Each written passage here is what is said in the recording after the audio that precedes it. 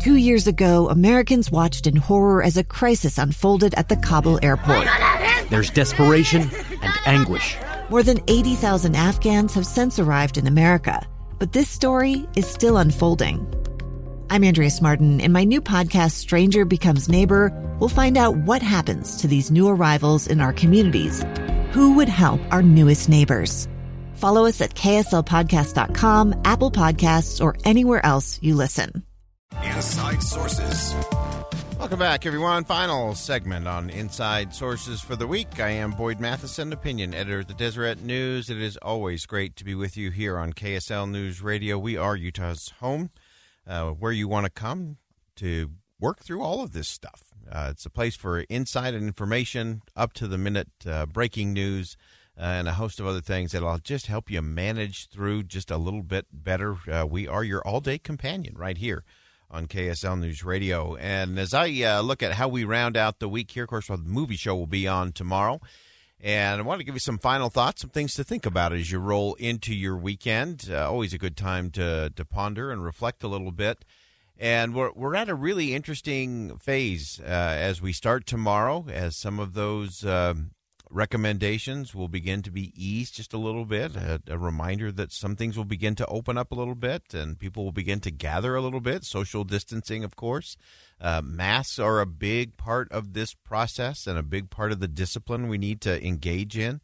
If you missed our first segment today, we shared some of the interview I did with Joseph Grinney yesterday about this danger gap that we're entering into as we start to ease things up. There is a danger gap. And it requires us to be better and to be more vigilant than we have been. It's actually easier to be isolated at home. It's harder when you have to start engaging in the economy and engaging in society, and that's the test. And will we do it? Will we have the discipline to put the mask on when we go into the grocery store or when we're interacting a little more closely with the general public? Are we making sure we're keeping that social distancing, the proper spacing as we're at the gym working out or as we're getting a haircut or nails done at a salon? It requires more. It's harder. It's harder to have a little more freedom. And so we have to remember that. And we have to remember also that we've been through some tough things before as a country. I just have been talking to a lot of people that really feel exhausted. They're just kind of tired and like, I don't know if we can sustain this that much longer.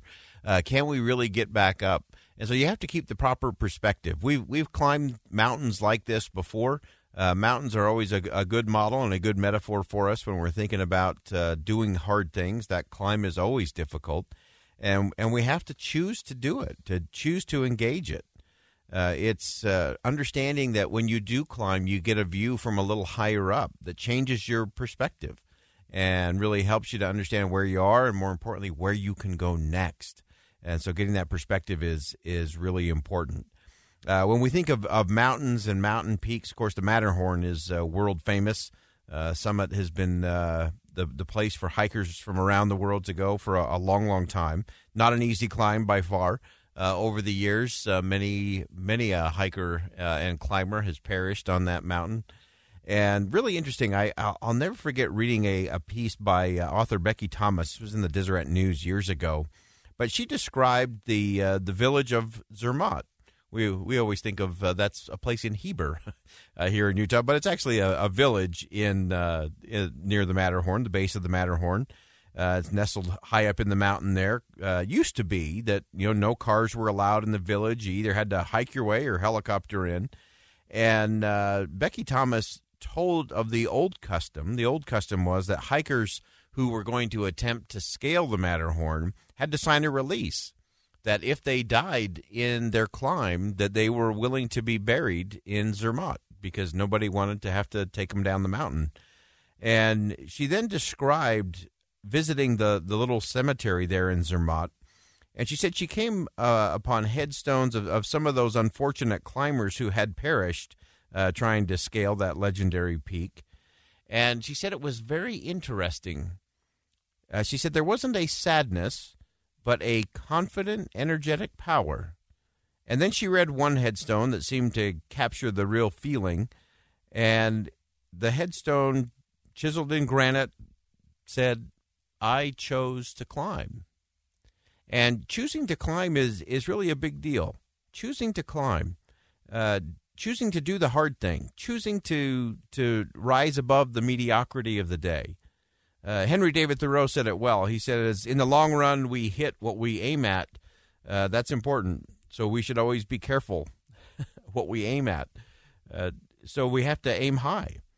And aiming higher, pursuing the summit, it's a challenge. And in our quest to do that, we've got to think of things just a little bit different. I shared on our social media page. If you haven't followed us on Facebook or on Instagram, now's a good time to do that. We're doing a daily message there, and as part of the daily message today, something to think about for the weekend, I shared something I picked up years ago from a good friend of mine, Barry Packer, that really talks about this idea of why should we climb? Why should we push so hard? Why should we try to rise above and do that? That's all hard stuff. And this is the saying. It says, why climb? And then it answers it.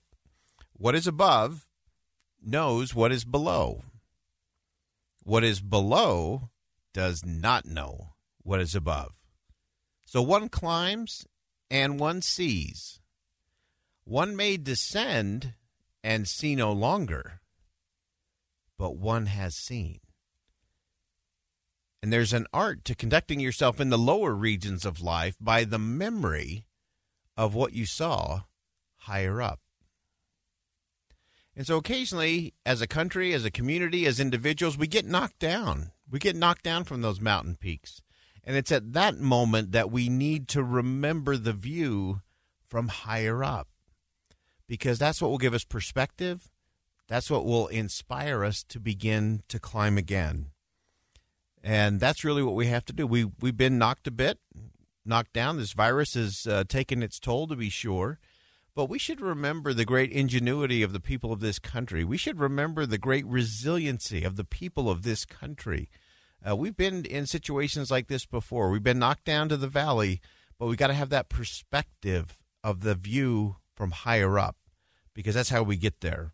So wherever you are on this journey, whether it seems close or far away, you got to choose to climb today. Choose to be disciplined today. Whether it seems really rocky and uncertain, you got to choose to climb. Even if it seems really discouraging and depressing, you got to choose to climb. And we got to choose to climb together, 6 feet apart, socially distanced, but we can do this.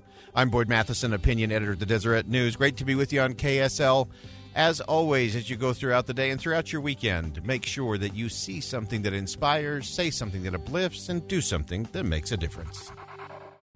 A stranger with a gun came upon 2 teens taking pictures under a rising full moon. But violence is only the beginning of this story. Sometimes I thought, there are no miracles. Yeah, there are, and this is a big one. I'm Amy Donaldson, and I've spent my career talking about how lives are undone by violence. The Letter is a podcast about how lives are remade. Follow The Letter at theletterpodcast.com or wherever you get your podcasts.